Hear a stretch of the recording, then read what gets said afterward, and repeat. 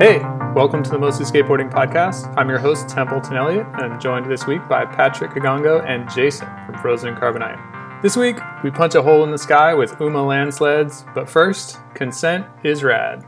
The Consent is Rad campaign launched 2 years ago this week at Pushing Borders. Since then, it's popped up all over the place, including in Thrasher and on Tony Hawk's Twitter. Dr. Indigo Willing is one of the founders, so we thought we'd get her on the show and get into it. Dr. Willing, thanks so much for being on the show. So what is Consent is Rad? Oh, okay. So Consent is Rad is run by skaters for skateboarders, really just getting the message out there that consent is something that we should talk about in everyday life and really to start thinking about some of the boundaries we need in skateboarding, but bringing skateboarders in to have that conversation. So, getting people like Rick McCrank or, Kia Johnson or, Christina Belling, all these people just sort of saying, I'm from a scene just like you where you skateboard, consent and, let's have that conversation, let's normalize it basically. So when you say consent, what are you getting at? What are we asking people to consent to? Got some general ways we can talk about it. So on our Instagram, Consent is Rad, we have this Breaking the Cycle campaign, which was put together by a group of skateboarders from various backgrounds, sort of running through what scenarios you would want to have consent. And it's really just guidelines for respecting people's boundaries, knowing when you've crossed the line, and really just tidying up some of the things that were okay in skateboarding in the past, which now just don't. They're just not good for you. So it doesn't really reflect where, skateboarding's at. Like a definition of consent, if I can give it, is it's an enthusiastic yes. And it isn't a ticket to control others. So you can't coerce people into consent. You can't guilt them into consent. You can change your mind. So if somebody says yes initially and then they change their mind, that needs to be respected. And, if somebody's passed out, that's not consent. There's a whole bunch of things. So if somebody's a minor, again, they can't consent. So, in the past we'd look at, say, even in our movies or, things like American Pie, there's all these jokes that everyone thought was really funny, kissing a passed out cheerleader or, taking a video of somebody without them knowing of them getting changed. It's haha, really funny. But it's actually, that kind of stuff, no, it doesn't fly. That's actually creepy. Makes you a big kook. It's no longer sort of even a joke now. It's pretty, upsetting for people that might have experienced that. So it's kind of just bringing skateboarding to reflect where we're at as well. The graphics in skateboarding shops. Skateboarding's changed so much, the market. People that are going in there to buy a Unity board or a board from there or Meow or, a lot of the boards really that have different people on their team, they're going to react if they see skateboards that are just, wall-to-wall objectifying women. It's just definitely at this stage where it's actually we're just going to respect people and present them in a way that's, actually how anybody would want to be seen, really moving it from that kind of jock, creepy creeper behavior and less sleazy and more stoke. I like that. Less sleazy, more stoke. So I got some follow-up questions, and they're going to go in a couple of different directions. So the first one is specifically about the discussion about consent, especially with regards to skating's new profile or its changing profile. It's become much less of a rebel activity. We're just coming off of the first appearance of skateboarding in the Summer Olympics. So one question I have is, for those of us who are sports fans, we have an understanding that if you sign on to a team for whatever professional sport, that there's usually going to be a code of conduct on the court, on the pitch, as well as off the court, off the pitch, off the field, whatever, that you are going to be held responsible for your behavior, not only when you're on the job handling that ball, but also out when you're out you doing your private thing, in your personal life. This doesn't really exist for most skateboarding companies, and a lot of them are, as skater Ed Templeton put it, mom and pop operations that run out of a garage. And even the largest skate companies they're figuring it out as they go along, even if they're successful. Yeah. What does the industry need to do to establish a standard of conversation about sexual consent? Especially with people whose whole thing is you get into skating because you don't want anybody telling you what to do. But we live in a different world and we have different standards as a society and as individuals. Yep. It's a really good question. I'm glad that you asked that because we're all seeing skateboarding just totally explode. And, we love it because it doesn't have rules. And so, the various ways to go about consent, it's not always having, it's not like having some sort of, organization where this is our policy and slapping it down. Like grassroots efforts count a lot too. And in fact, they probably do more good, on the ground and help more people than, elite skate companies where, you're talking to maybe 5 skateboarders at a time. Where it's been really helpful, I think, is for industry and others just to talk to skateboarders before they're on staff and before they join the team about what's expected of them. So then there's no way it's like, oh, I didn't know that, texting a 16-year-old was wrong. Like, you're just not going to have that conversation. Stop putting skateboarders on pedestals as if they're heroes. Like a lot of these pro skateboarders, they're superhuman. Like, you go to any park, there's like the local hero and you really look up to them. And I think what stops us from pointing out their bad behaviors is because we don't want to be disappointed in them and we feel loyal to them and we admire them. But it's actually, like all skateboarders are humans. So, you might like them or they might have helped you or given you some free stuff, but you don't have to like how they're behaving to people and to particular people. They might be somebody's homie, but if they're treating somebody's, little sister incorrectly, that's not on. So really understanding that conflicting feeling we feel when we look at skateboarders we admire is an important part of this process. So I think at the moment we just really need to put a lot of effort into listening, getting a lot of guidance from people most likely to be affected by abusive people. And, we've got to learn things and revise them. It's just like skateboarding. It's kind of practice and then tweaking things and thinking, okay, like this works, this doesn't. So with something like the Break the Cycle campaign, I wasn't sure if we're going to cover that later, but we had a lot of people help us. So we had an industry person who's a pro skater. She doesn't want to be mentioned. She wants to just work behind the scenes. So I won't mention the name, but we had, people that are on the ground that do meetups. We had people like Carver Garcia Marquez, who does the Bronx Girls Skate. We had Manu Barbier, who's written for Skatism and sort of, spoken to a whole lot of pro skaters. We had people from the skate scene from all over the place kind of just advising us what kind of message to share about to skateboarders in industry, but also just at your local scene. So getting the language right, like not being really preachy about it, but literally just something that's digestible and has some guidelines. And it was really cool. Like, we had like mentors and also backers like, Carl Beachy was really helpful. Weekend Skateboards had some stuff go down and they really, were good allies and did something. And I think, we're also like people have big like learning curves. So one of the ways that I think industry is changing is there are groups like Skate Like a Girl that run the Skate Ally program, and they will be hired by people like skateboarder, brands or, those skate camps that you have in America that are super huge and do these workshops. Again, so the people on the front line, like the coaches or, everybody in a company has to go through and do at least, like 3 stages of what consent looks like, scenarios practicing it, and also, what exists if we do have an issue. Probably the last thing I'd really mention that was super, super cool, again, with Skate Like a Girl, but just some grassroots efforts by some local teenagers was there was a scene in California, one of the parks, like there were some older dudes like picking on minors and doing things that, really uncalled for and super, super dodgy and sketchy. And in the past, nobody would have known what to do, but like those teenagers reached out to Skate Like a Girl, skateboarding, groups, and they held a big event so that they could have that critical mass to say, look, at this park and any other park, really, those kind of people are in the majority and we're watching and we can see everybody and we're not going to stand for this. And thankfully, they also got allies just to write consent as read on their board. So people that rock up to the skate park can just see, okay, that person's probably going to be an ally.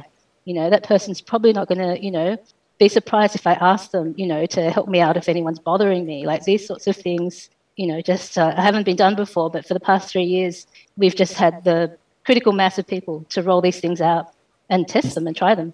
Which then leads me to a follow-up question. I've worked in a couple of pretty high-profile professional environments in which there were major instances of sexual harassment, as well as one which actually spilled over into the tabloid pages. This was about the time that the Me Too conversation really started moving on, actually started gaining some traction here in the US.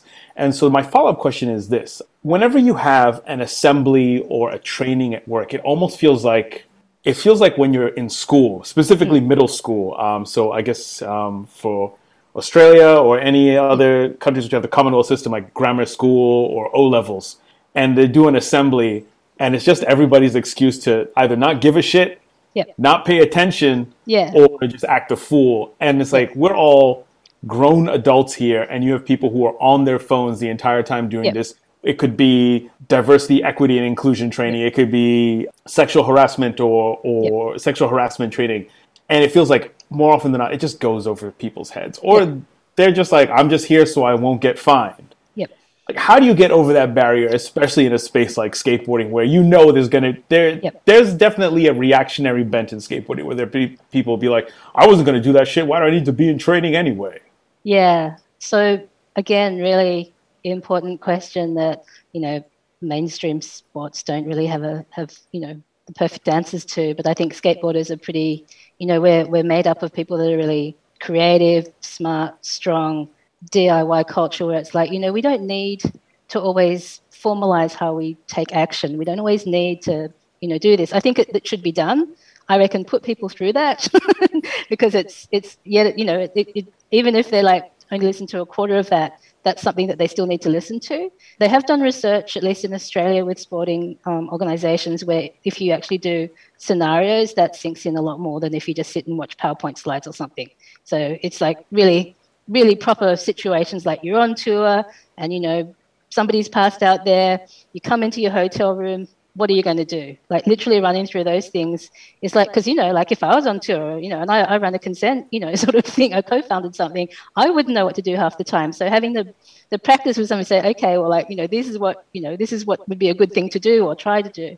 But also the community itself is really, really good and has like so many people from different backgrounds. So for the second anniversary of Consent is Rad, we're going to have an interview series where we talk to people that have had solutions in the community, skateboarders. Some of them do work in sexual violence prevention. So we're talking to a group called Chub Rolls, which are super, super sick, and they're about body positivity and all genders and ages skateboarding. And they just contacted me because they went to that event in California and said, we really like what you do and this is our background. How can we help? I'm like, well, let's talk about some things from your professional background and also in the world of skateboarding. How can we put some info out there?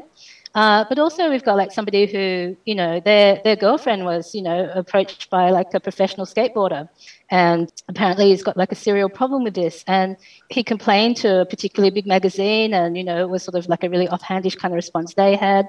And, eventually he got some good results though. The person behind that social media account with the big magazine apologized and said, I get so many things and I just never realized that, the context and, I think that's wrong. And this is, what we're going to do about that. And, maybe it's performative, maybe it's not, but even performative stuff is performing something. Like if we perform things, if we do things, that's better than just sitting around and, looking on our screens and thinking something should happen. But also, like industry reaching out to the brand saying, hey, what are you going to do? How are you going to be accountable? So, I mean, we know there's situations where skateboarders, and particularly ones that people look up to, have had some consequences. So it's really important to understand how people got that kind of outcome. And then the next thing is also, well, how do we, like, it's not just good just making people disappear because they go somewhere else. So it's also like, what happens after that? Like so maybe somebody's removed from the team. What happens to them then? Like, what's like a longer term, steps that we're taking to, keep the community healthy and safe and everything else. Yeah, you mentioned Weekend before. I think, if I recall correctly, when all that shit went down, Grant, I assume it was Grant, yes sir, like made an Instagram post about it and then said like, we're donating whatever X amount from this week's sales or this month's sales to some organization. You know what I mean? So that's something that could be done as a form of accountability. I think that was a pretty strong move on their part. Yeah, it's definitely that kind of allyship, like stepping in there. And there was another company that had a coach that did something really terrible, sorry. And, we asked them, are you going to post some sort of statement about this? And it was, we've removed them and that's it. And it's like, well, that's not enough. So, it really is trying to think about, well, what is something that is going to have some sort of solutions based and what's something that's just, like reactionary. And so we're just learning as we go, but also good examples of allyship and, pretty sort of, ones that could improve a lot. So, we talk about what we can do as individuals, what a scene or a crew can do. Yep. But what should companies be doing? I know that there was some discussion right before COVID. Companies were talking about establishing some kind of a handful of companies were talking about establishing some kind of a standard for being a team manager, because being a team manager, when you're taking a bunch of people on tour, you might end up being in a situation in which, like, you're effectively a parent, or you're effectively a guardian in situations where you've got minors coming on tour with you. You're managing everybody's passports. You're managing travel. You are making sure people are fed, giving out the per diem. Hopefully, first aid and can handle a medical emergency. Do you think that adding consent training and, I don't want to say behavioral, but should there be consent training that goes into that? Because again, like the team, like when we were all, we're all over 30, I'll just put it at that. But when we were all younger, especially in the 1990s, there were always these stories of some of our favorite companies. It would be the oldest person in the van would be like 19. Yeah. 19. And it's you and a bunch of 15 and 16-year-olds driving across America. Yep. And you are in charge of doling out the money, taking them from spot to spot, from contest to contest. And a 19-year-olds can be pretty smart and pretty responsible, but without some kind of structure, we can see why things happened and why things continue to happen. Do you think it's a good idea that companies should think about having a standard for a team manager, not just like, oh, that's the homie, they don't really skate anymore, but they're really good with the company and we want to keep them on the payroll, so they're going to drive the van and handle shit?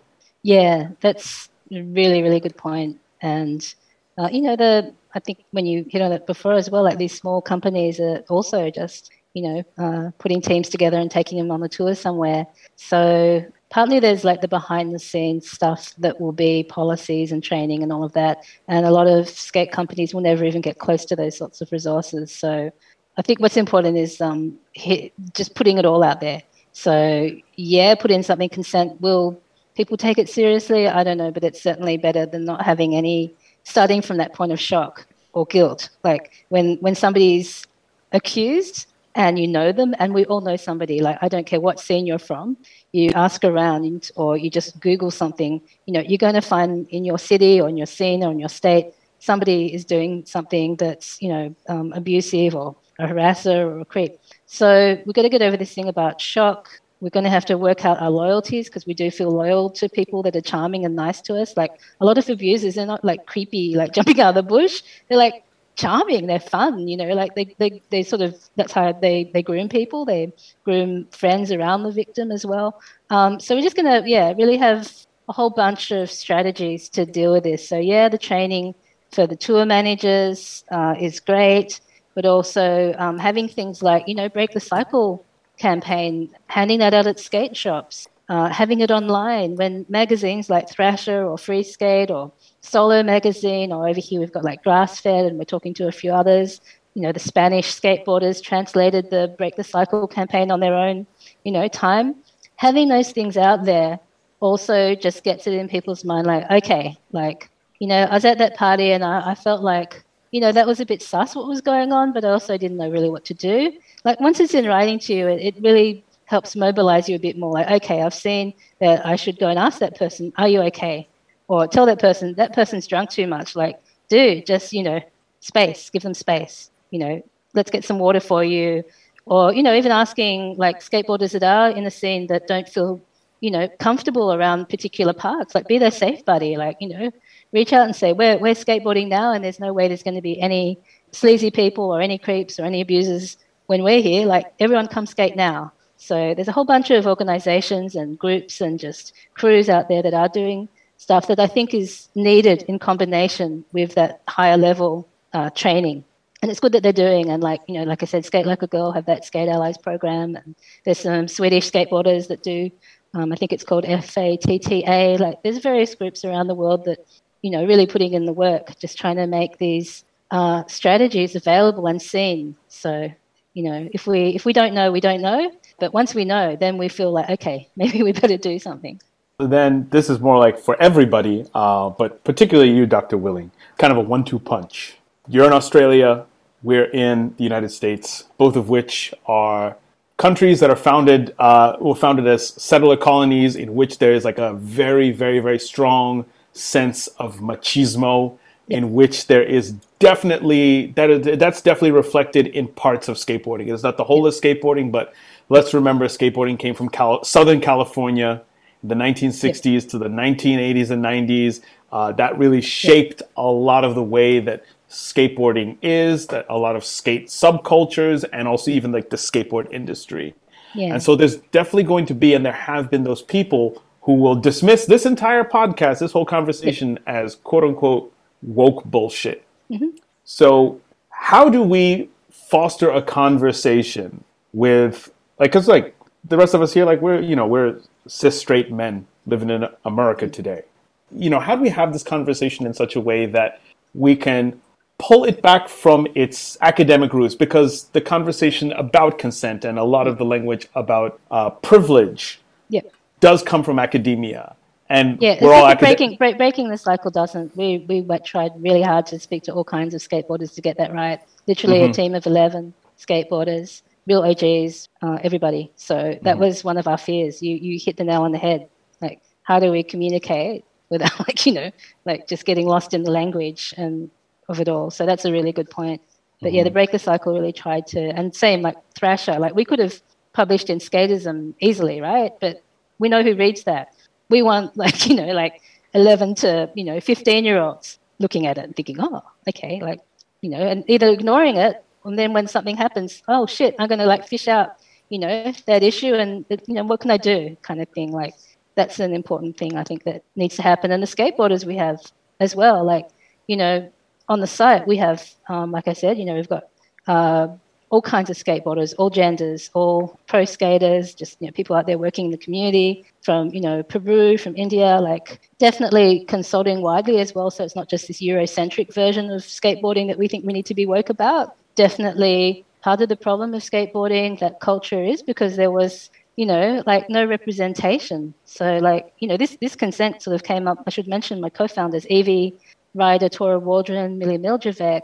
Really, they're the co-founders of this, but also just the people that we've been reaching out to has been really, really important. So I think I sent some notes before as well that we wouldn't have been able to launch something like Consent is Red had the scene not changed. So I arrived in 2014 in skateboarding, and you could tell things were changing, right? So in 2016, Brian Anderson, is openly gay, and people that you would expect to be really homophobic and, freak out were like, hey, that's cool, right?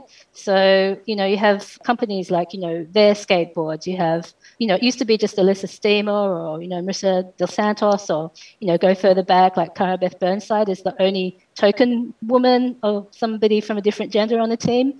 But, seriously, now when I turn up to a skate park, it's pretty hard not to run into a meetup of, maybe not, like a small town, in sort of, the Midwest or somewhere, but definitely it's increasingly easy to find people that, take you out of that conversation of just cis dudes. So even if you only session and hang with cis dudes, it doesn't take long just to flick on Instagram and think, well, what's Brianna King's meetup? What's she talking about? Or whoever, So I think, just that has to be reflected in the magazines. It has to be reflected in, who goes in films, who's working in industry. So you don't have to call in, minorities to do the work either. They're there and they're shaping the stuff. So I think that's important. But also, I think it is important to talk to the cis dudes and say, what's your response when something like this happens? And that's what we want to do with this interview series as well.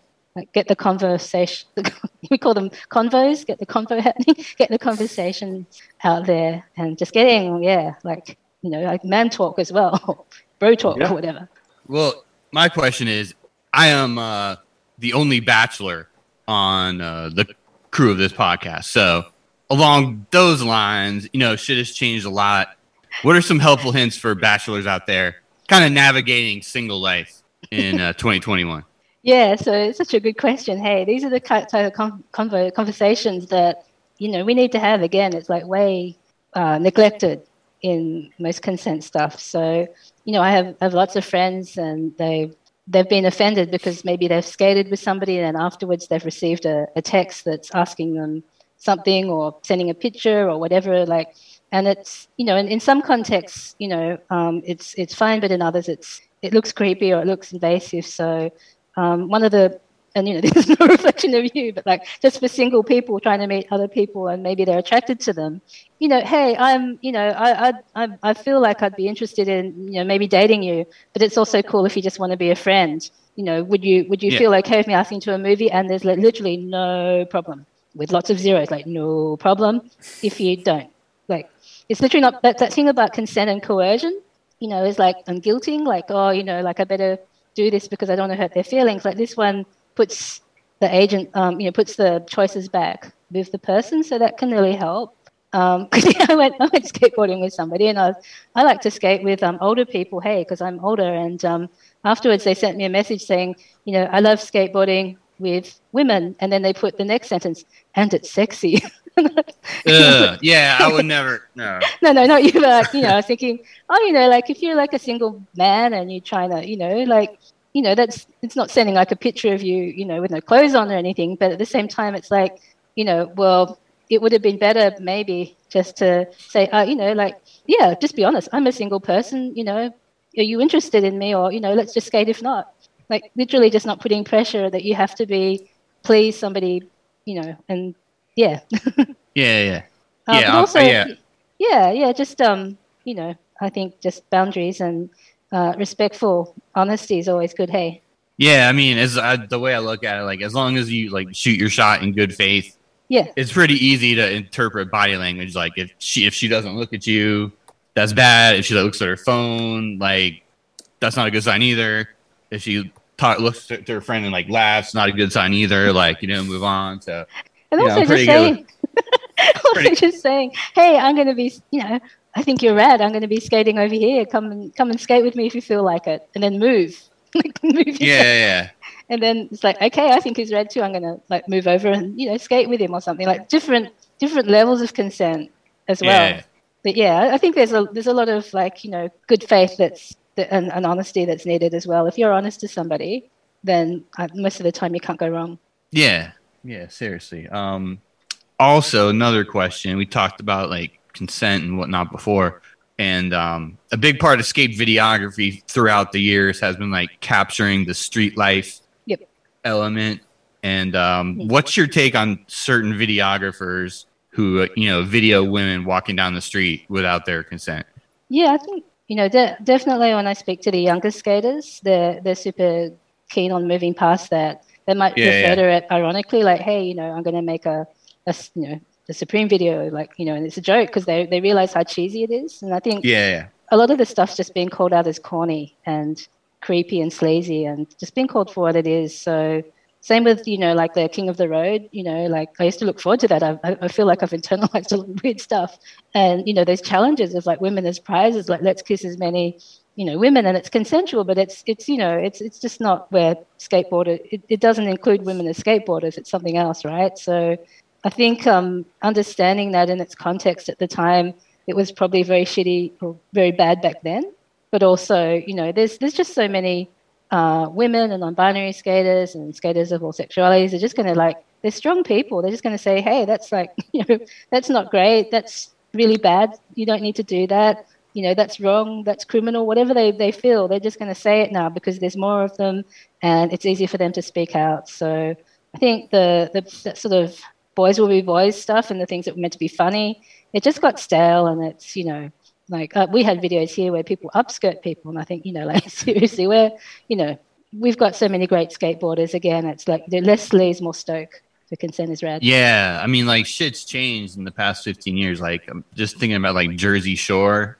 Like with Ron and Sam, like it was funny at the time, but I was watching it the other day. It was like, this is almost like borderline DV, it's crazy. And people are moving too. Yeah. Like, Enjoy, they had like a board with, no means yes or something. And, they had a bunch of ads like that.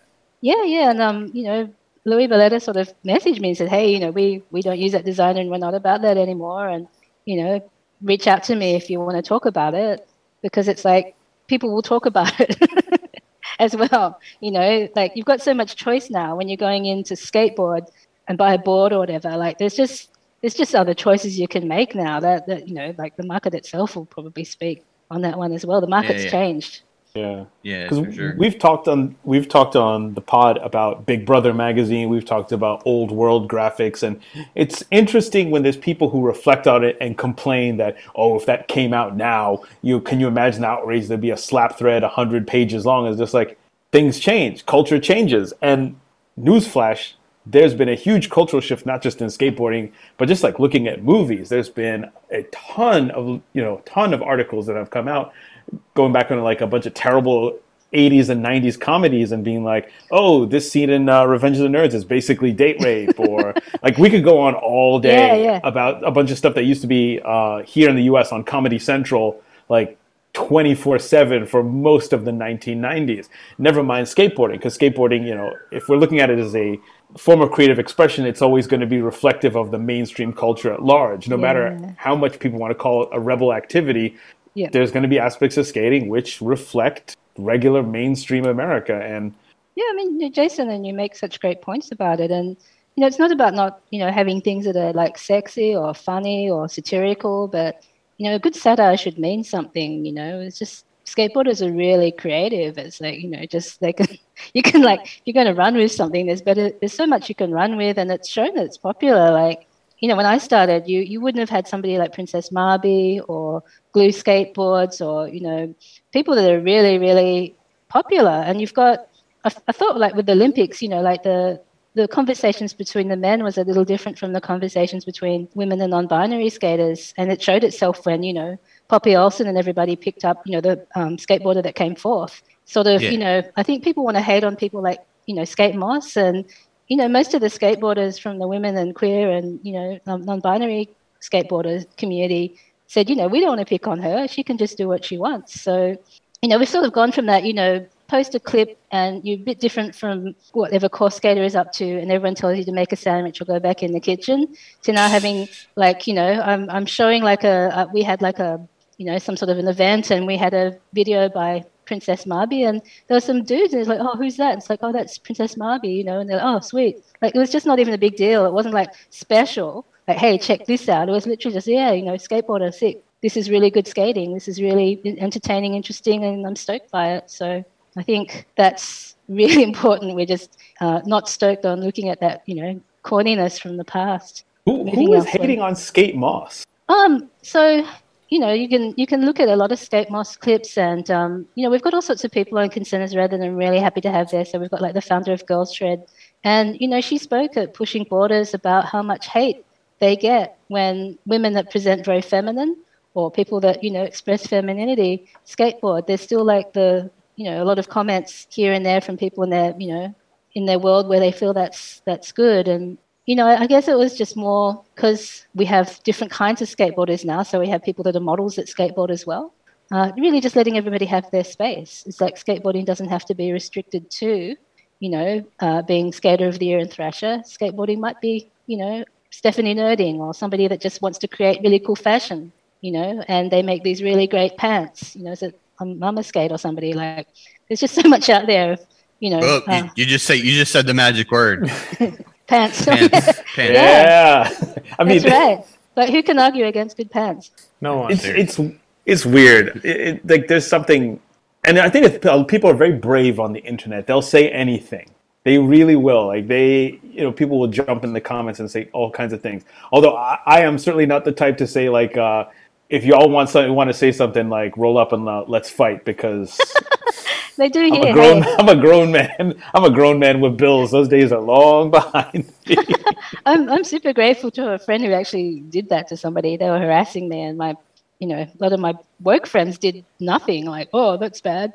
Whereas, a lot of my friends that, don't mind a bit of a blue, straight in there and, message them like, come down here now and like, say that to me, and like just got in there, and like, if I ever see you near Indy, like it's going to be trouble. Stay away from her. Like, don't talk to her. None of that. And it's that grassroots on the ground stuff that really helps. It's that training in, like over at some big skate brand's not going to help me when I rock up to my park, but my mate saying, like right here, right now, or anytime, you harass the women, you're going to pay. And like, obviously I'm not condoning violence, but that straightforward action is really, really. I mean, in that instance, I don't know. I think we should give a shout out to everybody who keeps it 1999.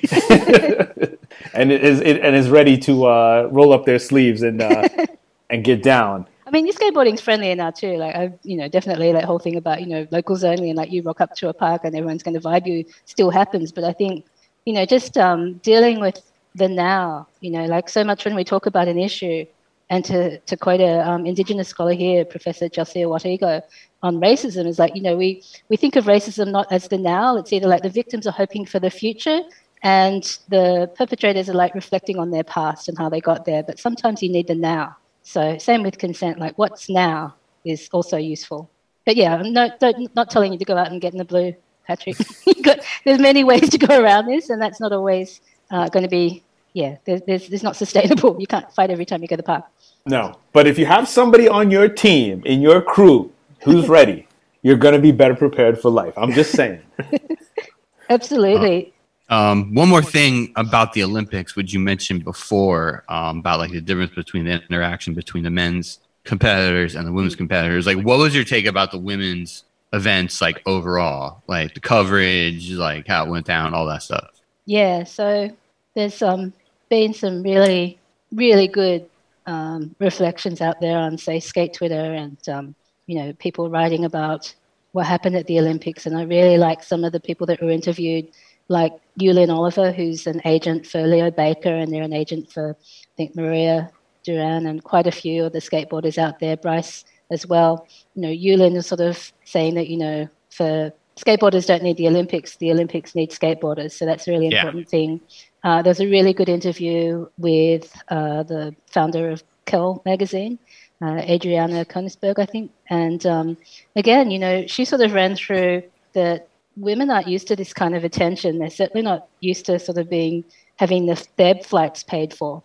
There's been thousands and thousands of X Games and Red Bull and whatever where, the men have their air tickets paid for, but women and non-binary skaters are lucky to get, their lunch paid for. So I think it was like just good to see appreciation for what they do and being recognized for it. Like when I started skateboarding in 2014, it seems like a long time ago, but when you think about some of the bad things that happened, it's like, too close again. It's like they would film the men's and women's divisions and only show the men's division in the wrap-ups of the day.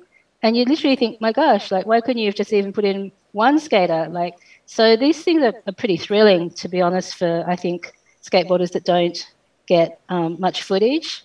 And they kept it real, I thought. So, you've got Alexis Sablone flipping the bird, Alana Smith, with their board saying they, them, their pronouns.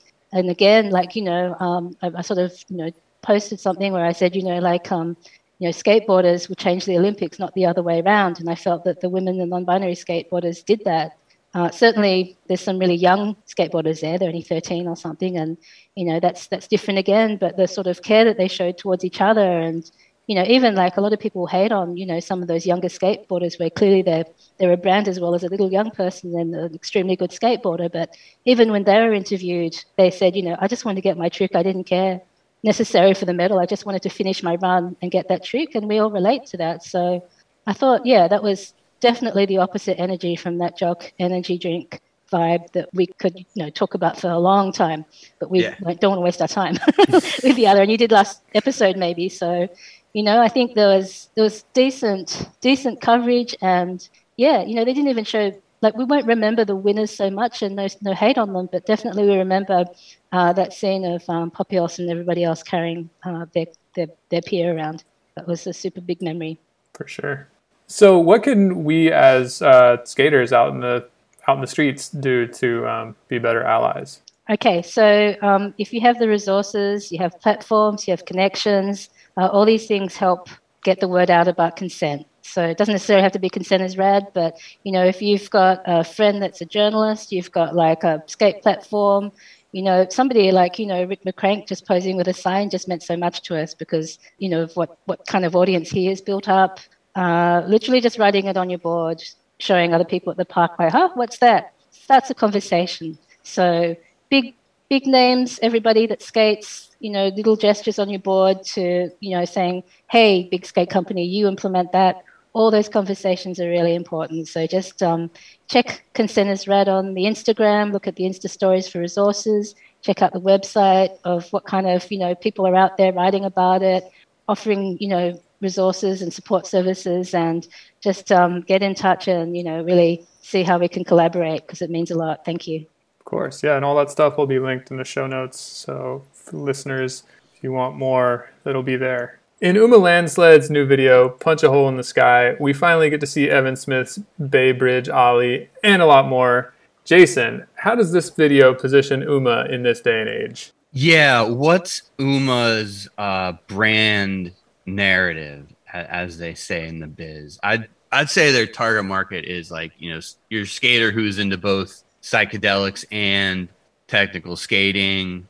Another way of looking at it is kind of like anti-hero with a 2021 mushroom vibe instead of like a pre-IPO SF junkie vibe, or like a more edgy Santa Cruz, like very Cali energy. Like you got some bowls, you got some of those crazy ditches, you got some schools, you got some rails. So yeah, kind of like a little more edgier, creative type of Santa Cruz type vibe, I think.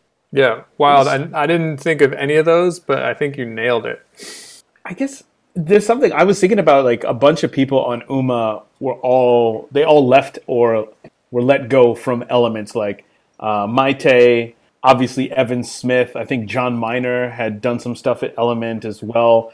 And it's kind of like, it makes me feel sad. It's like Element could have done a video like this. Like their Peace video could have been this. Peace. And there's something frustrating about the fact that Element had these skaters who obviously have this sort of weirdo, like, hey, we're going to go take mushrooms and hang out in Santa Cruz for the night. Y'all come.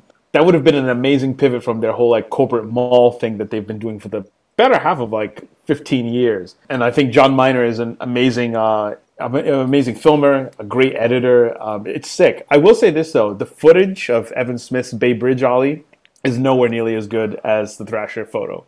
Mm-hmm. The photo leaves so much to the imagination. You're looking at it and saying like, my God, how did he do this? Whereas with the video where you clip from, you have footage that was poached from, I think it was like that comedian when we had Alex Papke on the show, and he talked to us about taking the photo and like getting arrested and being, hemmed up for it for a couple of hours. It just seems so much more exciting. The video just like, okay, cool, yeah, great. This is going to be cut up and thrown on someone's Instagram, and then I'm not going to give a shit. Whereas the photo, it's like, peep that. Like, and there's all like the only thing that's on the cover is just the Thrasher logo, and that's it. Mm-hmm.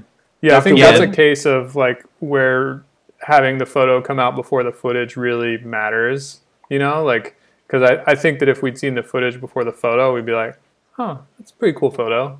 But like with all that mystery, it's got like a lot of power.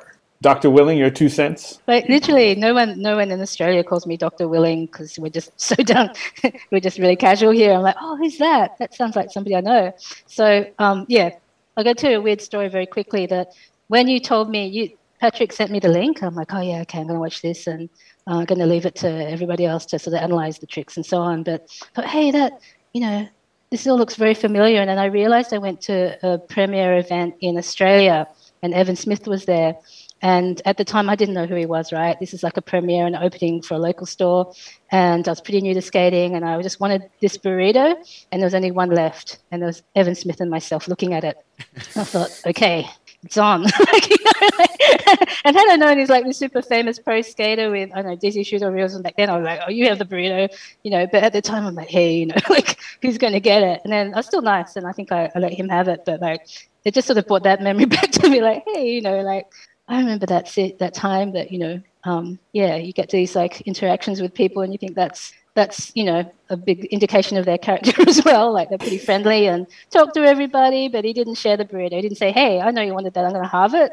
I'm like, come on. But I'm sure he would now that he's, if he ever hears this. So yeah, it was a really great psychedelic video, and it sort of just reminded me of, the kind of vibes you got when you're watching a Shane Cross video, or Lewis Marnell. Being Australian, these are my references for skateboarding, and just kind of, really different kind of editing these days where it's fun, it's not too serious, it's not sort of David Gonzalez kind of, animal. It's kind of just, chill, like, we're like, we're still going to do some really, technical stuff, and we're going to like do some really big, pulls and whatever. But yeah, I just sort of like that gentle, I know Jason sort of summed it up better with the various drugs, but yeah, really nice vibe and everything. And of course, the Skating by Mighty is just so good. So, yeah.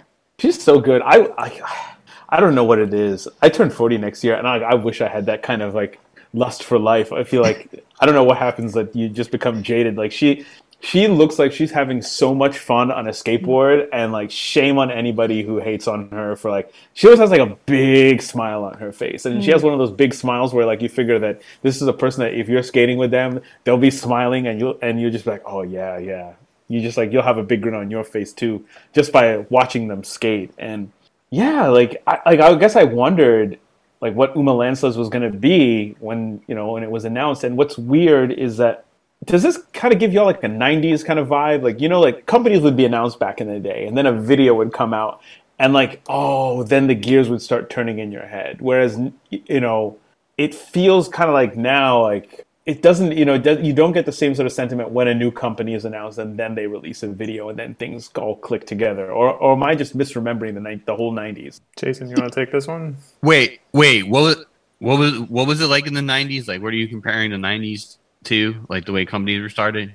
Like you hear the announcement for a company or you read about it, like let's say it would be in a Slap or a Thrasher or a Transworld. Yeah. And you'd be kind of like you'd see an ad.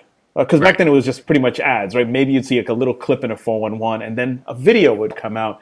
Right. And then the gears would start turning. You'd feel like, oh, okay, I get it. It all comes together. And I haven't felt that in a while when it comes to a company announcement. It almost feels like a lot more companies come out almost fully formed in a way. And this, it kind of felt like a slow roll. Like now it makes sense. Yeah, I hear you. Kind of like with Plan B, like you'd see like one ad, then it had another like teaser type ad, then they had out with the whole team, and they add some more people. Yeah. I hear that. It was kind of like that. Like the whole rollout has been pretty like decent. Like because I've had boards in my local, and back to Evan Smith. It's cool that Wes Kramer is in the video too, because both of them, I mentioned this before, they're both on kind of like the Jedi Master, like Julian Stranger level of skating when they can do pretty much anything they want, like any tech, rail, bowl, like whatever. When I saw them together in the video, I was like, oh man, I feel bad for the DC team manager. Like having to manage them together seems like a big task.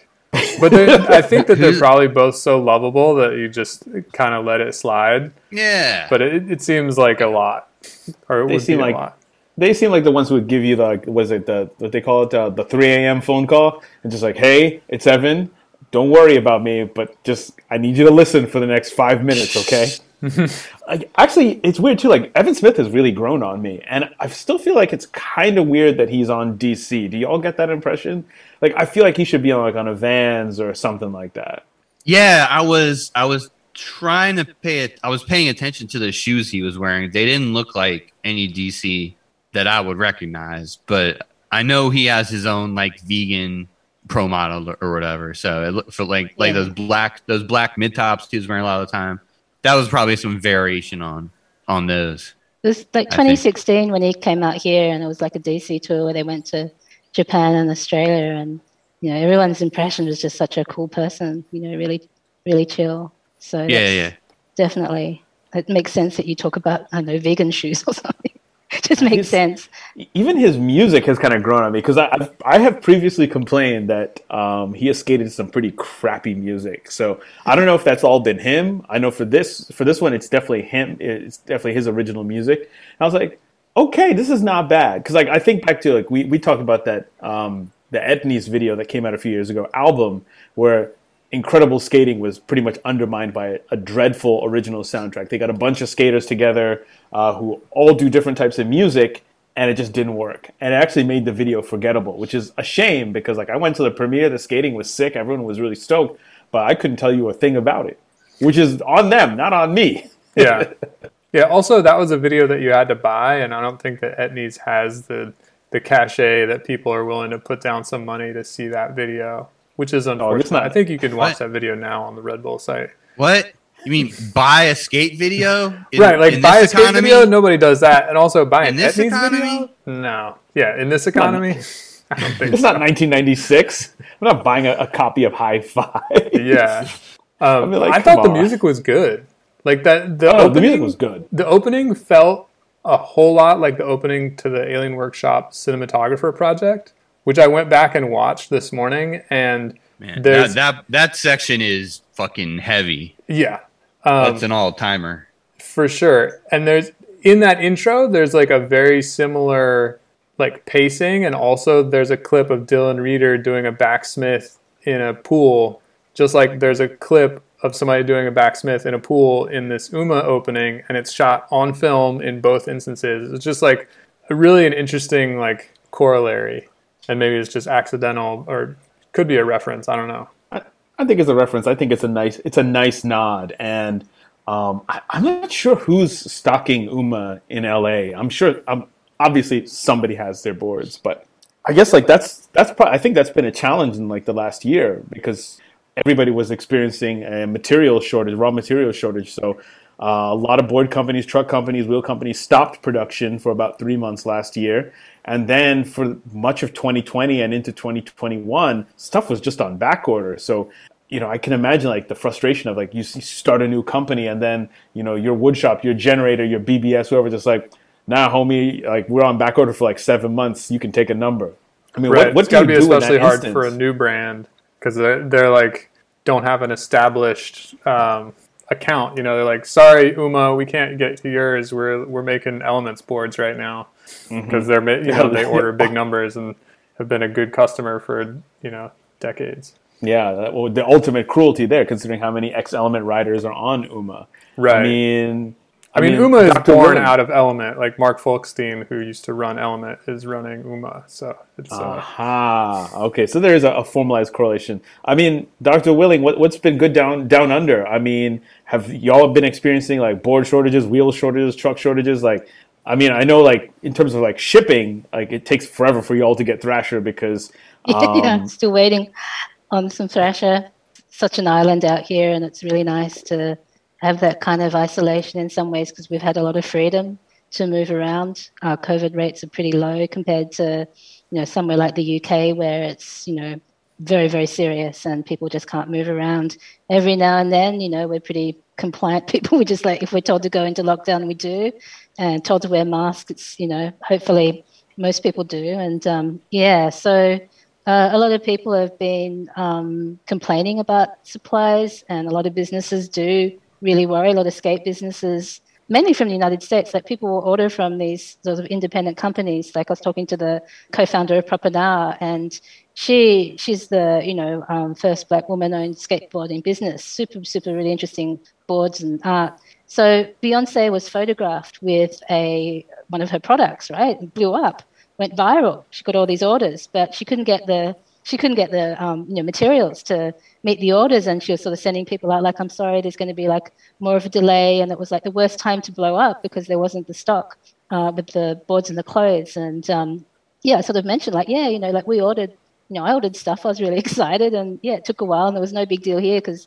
everything takes about 3 months to come out here, and half the time the skate parks are locked. So if you order a board and it's slow, that's fine. But where we did notice was we had a really nice company out here, Fast Times Skateboarding and Hard Times Distribution, gave us a whole bunch of boards to take and just share with like a community, regional community with Indigenous skateboarders, and they were willing to give us the boards, but there was just such a long wait for those boards because of the wood. So just trying to rush that in time for Christmas, for like a Black Santa to give out the boards, and just sort of holding your breath, like, is this going to happen? Like little things like that you kind of notice. And I think it's really rough just because the online business is doing so well during COVID, and yet people are going to have, people need a lot of explaining, sorry that it's taking so long for you to get the stock. It's not that we're bad at business, it's just literally the stock can't be ordered or stuff. So Dang. Yeah, back to the music real quick. I agree. I think Starhead Body has improved their musicianship over the past few years, over the past few Evan Smith video projects. I think that might be the move, like moving forward, just like making your own music for your part. And, in fact, I think for my upcoming part coming soon, I think I'm just going to string together a bunch of like White Snake and Dokken riffs. That'll be it. I would be stoked to hear that. Wait, we can't move on. No. But that does, like, so basically, Jason, are you telling me that you were going to have a part that's basically going to be like 1992 IROC Z or Mustang 5.0 music. Yeah, or even I would even go like like our '84 Pontiac Firebird. You know, shit. Like I go like, oh my god, sort of like you know what I mean. Like you play like a White Snake for like 1 minute, then go to like Dokken, then go to like some Judas Priest or I don't think I'm gonna have a longer than 3-minute part, so I might I might make it like whatever 20 seconds per riff, but I don't know. So play a minute. That's my plan for my music supervision for my part. 3 minutes is actually a pretty healthy part for anybody over 30. That's an extremely long part these days. yeah, that might be too long. I might go with like the Scott Johnson rule and just do like a minute part. Yeah, minute part is sick. Minute part is sick. Jason, was it you in the show notes who said like this video reminded you of Song Remains the Same? Yeah, some of the visuals reminded me of Song Remains, like the the cheesy like drug visuals in Song Remains the Same, like that one part in Song Remains the Same with when like with Jimmy Page where like your the camera's like going up and like Jimmy Page is like meditating in a field or something, and the camera goes up behind him and Jimmy Page like turns around real quick and his eyes are like shooting lasers out of him, like that, that meme laser effect, kind of like that. So just some of those like drug type psychedelic effects kind of reminded me of that in a good way.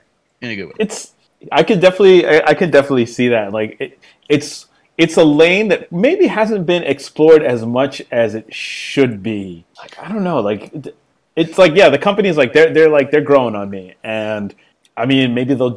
I mean, like, what's the next step for a company like this? Like, does somebody have to release like a great solo part, or because it used to be like, okay, you put out a cool video, then you go out on tour. And then you have some cool graphics that everyone's going to want to buy. Like, what's the game plan when you drop a cool video part, especially when COVID is still wilding? Like, people are going on tour, but not like they were. I think we need parts. We need parts from probably Cody Chapman and new guy Roman Pibic. Pibic? Yeah. I don't know how to say it. But he's sick. He's like one of the few park dudes who I feel like is tolerable to watch in a park, and also his street skating feels honest. Mm-hmm. Yeah. However, I can't condone grabs on street. I can't condone kickflip grabs on street. Oh man, the kickflip grab is trending. I thought that was sick. Oh, into the crazy ditch. Into the ditch. I thought it was sick. It's trending. Oh man. Maybe like when Cody Chapman kickflipped out of Derby, like over that gap, maybe because like it's kind of a park, you're like on the boundary. But yeah, like really, like flipping your board and grabbing it on street that's what's hot in the streets right now. I don't know if it's hot in the streets, but there was just like a ton of them in the Olympics. Yeah. And then it popped up in this video too. Maybe there's like different like kind of just genres of skateboarding happening too, like Show Strawberry. And the glue, video, like a lot of tricks that would have been illegal in the past, just sort of, represented, like, really subversive way. It's like, 1 minute, like these tricks are like, I don't think anyone's going to take this. The next minute, maybe the queer skateboarding scene embrace like quite a lot of the tricks, mix them up. It's like I think there's just a different kind of a vibe again that may be influencing men's skateboarding. I don't know. I'm just going to put it out there. Yeah, sure. I mean, case in point, the pressure flip in this video down a giant gap. Pressure flips are hot in the streets, though. I do see a lot of them when I'm out skating, so I can confirm. Anecdotal evidence: pressure flips are what's hot in the streets. Are varial flips okay again, or are they like still? I think they're okay. I mean, there was a varial flip in the Quarter Snacks top 10 like last week. It was the number. Mm-hmm. Yeah, it was towards the top. It depends how you do them.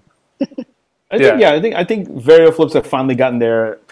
They're not they haven't gotten their VIP pass, but they're definitely allowed in the club. And Indy, that's a great point. That maybe in a way that you're going to have a generation, maybe not now, but there's going to be like a generation coming up of male skaters, male pro skaters who are going to be a little bit less rule bound and going to be able to have a lot more fun because they're coming of age in a time when skating is a lot less rigorous and a lot less like, dude, that's an illegal trick, or like, oh, you can't do that. Oh, like that looks corny. It's kind of it's very much anything goes. And I mean, you're seeing a lot.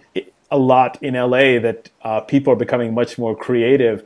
And then, interestingly enough, on the flip side, in New York, it almost feels like New York has become much more regimented. Like people are, like, I think it's that's Carl Aikens. Carl Aikens brought that style out there, and I think he has raised the temperature. And I think there's a lot of skaters in New York who are like Carl Aikens, obviously Tyshawn, and all them. Like it almost feels like it's like a new era for them. So maybe people are just trying different types of skating and are becoming a little bit more willing to experiment. And also, like you said, like skating has changed. Like I'd like to think that there's room for everyone. I know that that's not always true in practice, but it's definitely way more open and accepting on so many levels than it was even 10 years ago. Never mind in the mid-90s. Some people just have like finesse, like they do something with finesse and it's like, okay. Like, Brian Anderson doing something illegal is like, okay, Yeah, it matters who does it, for sure. I think also there's just like a big media pressure where like, you can't just put out a 3-minute video part every few years. You got to pump the footage out on Instagram constantly. So, it's like, all right, I did a kickflip last week, so I guess I got to do a pressure flip now because I've done all the like standard things. So I got to keep branching out. I mean, I think there's just room. Like the social media world's really changed skateboarding as well. Like you can look at a skateboarder like Aaron, and really tech.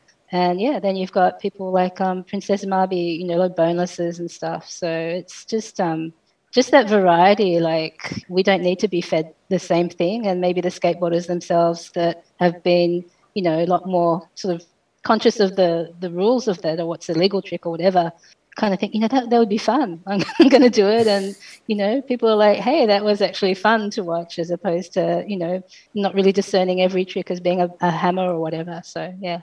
Yeah, the whole illegal thing trick is funny because like when you think about it, it was basically like 5 to 7 15-year-olds in San Francisco like deciding the rules for the whole world. Know what I mean? Like in everyone's little scene, they're like, oh no, you lip slides, dude, that's cut. This cut egg. Are you kidding? Hand plants, that's cut. Get the fuck out of here. I've still got a list though. I'm not going to front, but I got plenty of illegal tricks on the list that are just, there's some tricks that are like deal breakers. Like if that pops up in your video part, like I'm out. I'm not even going to keep watching if you bust a dolphin flip on me. The dolphin. So no, what's his face? Versace plug. His parts are completely off limits. Jason, that's a great piece of history. I actually really like Versace plug, and his dolphin flips look all right. But Versace plugs. It sounds like a dare almost though. It's like a dare, like Templeton's secret list. Like who's gonna? Can we like play bingo? And when we see one on his list, it's like But like, Jason, that's a great point about like so much of this culture of illegal tricks comes from EMB in the 1990s. Like street skating in the 90s was so inward facing and so cultish, and San Francisco had an outsized influence. San Francisco street skating had an outsized influence on the entire world. And it's only very recently that people have really been able to develop their own styles and their own scenes, and it's really cool. But what's strange, though, is that Instagram is kind of creating a funhouse mirror effect, because all of a sudden, like, you have, like, a bunch of kids in Texas who are wearing tracksuits and, like, they're dressing like roadman, in East or South London, kind of like the Palace crew, which doesn't make any goddamn sense, but like that's what they see on the internet. They think that's cool. Speaking of which, some friends of mine were talking about doing an entire, maybe like an entire segment in a video in tracksuits, and I am so here for it. Dude, more specifically, velour tracksuits, like North Jersey style. Very sick. You got some chains with that? I got a couple chains.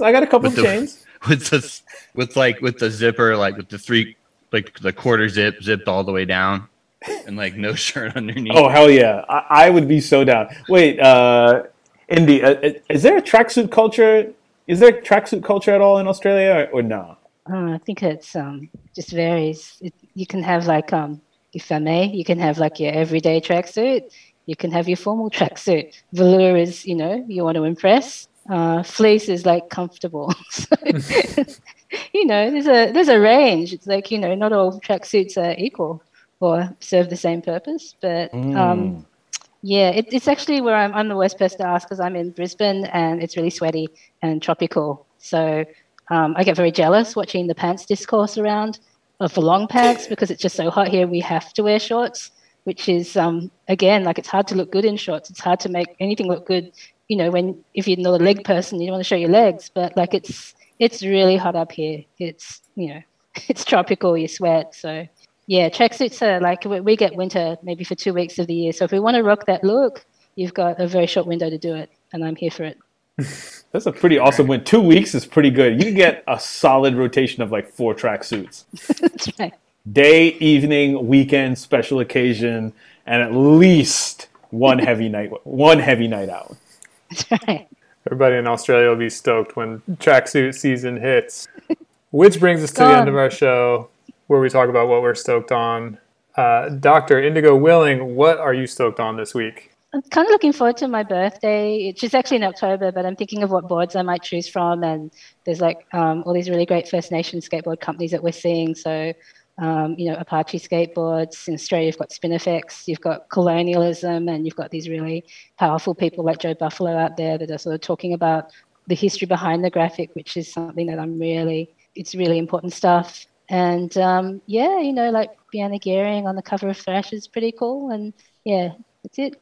Patrick, what are you stoked on? Stoked on a lot. I'm stoked on Spitfire wheels. I am very stoked on that Kevin Bradley Nike commercial. Kevin Bradley is the patron saint of American skateboarding. He is really the best. He's a natural on the camera.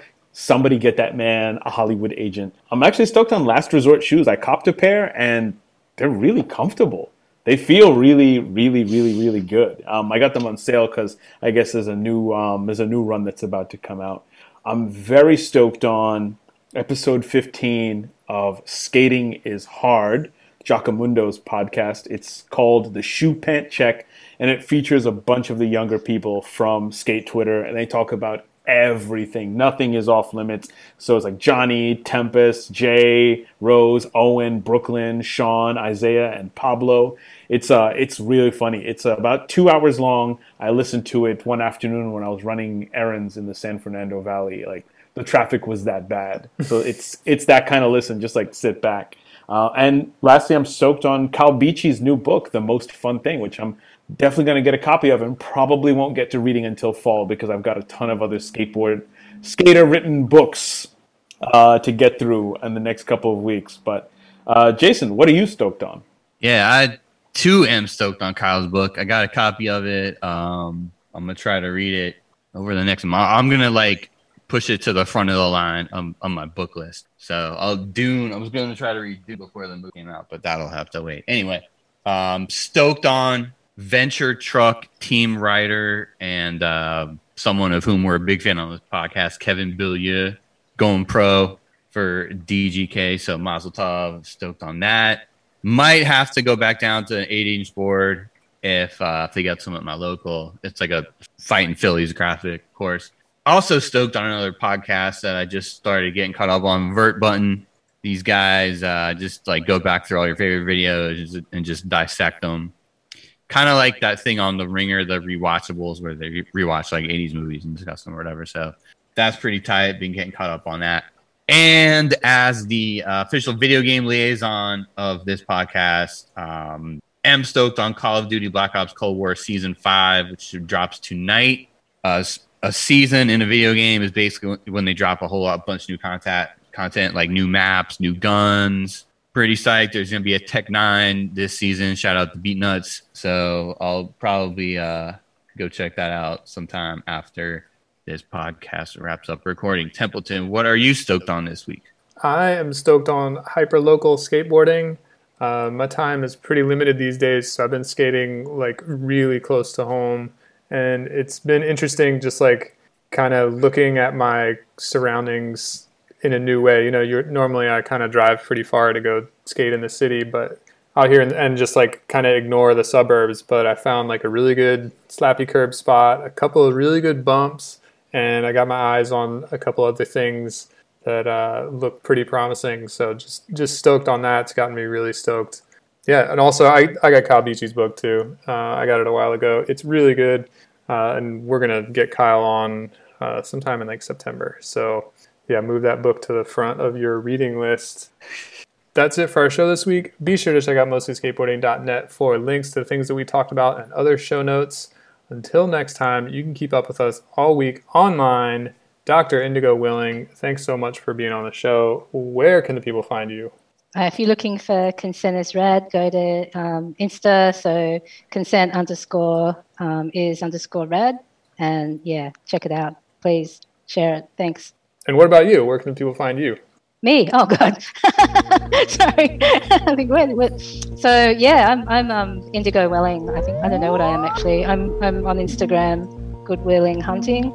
Bit of a play because I'm an orphan and I've like a PhD, so it's like a play on Goodwill Hunting, but I'm not as smart and I'm not as attractive as whoever that actor was. So yep, Instagram at Goodwilling Hunting. Play on Dr. Willing. Jason, where can we find you?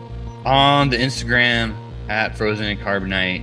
On the Twitter at Carbonite1994, on Xbox Live, Carbonite10101, and writing stuff for quartersnacks.com. Patrick, where can the people find you? Y'all can find me on Instagram at pkagongo, on Clubhouse at pkagongo, and on Twitter at Colonel K Speaks. That's Colonel like the military rank, not like the popcorn Colonel. And also, it was Matt Damon in Goodwill Hunting, and apparently Matt Damon doesn't bathe, so Hollywood stinks, literally. Templeton, where can the people find you? You can find me on Instagram at Mostly Skateboarding and on Twitter at Mostly Skate. We'll see you guys next week. Later. Be safe, though.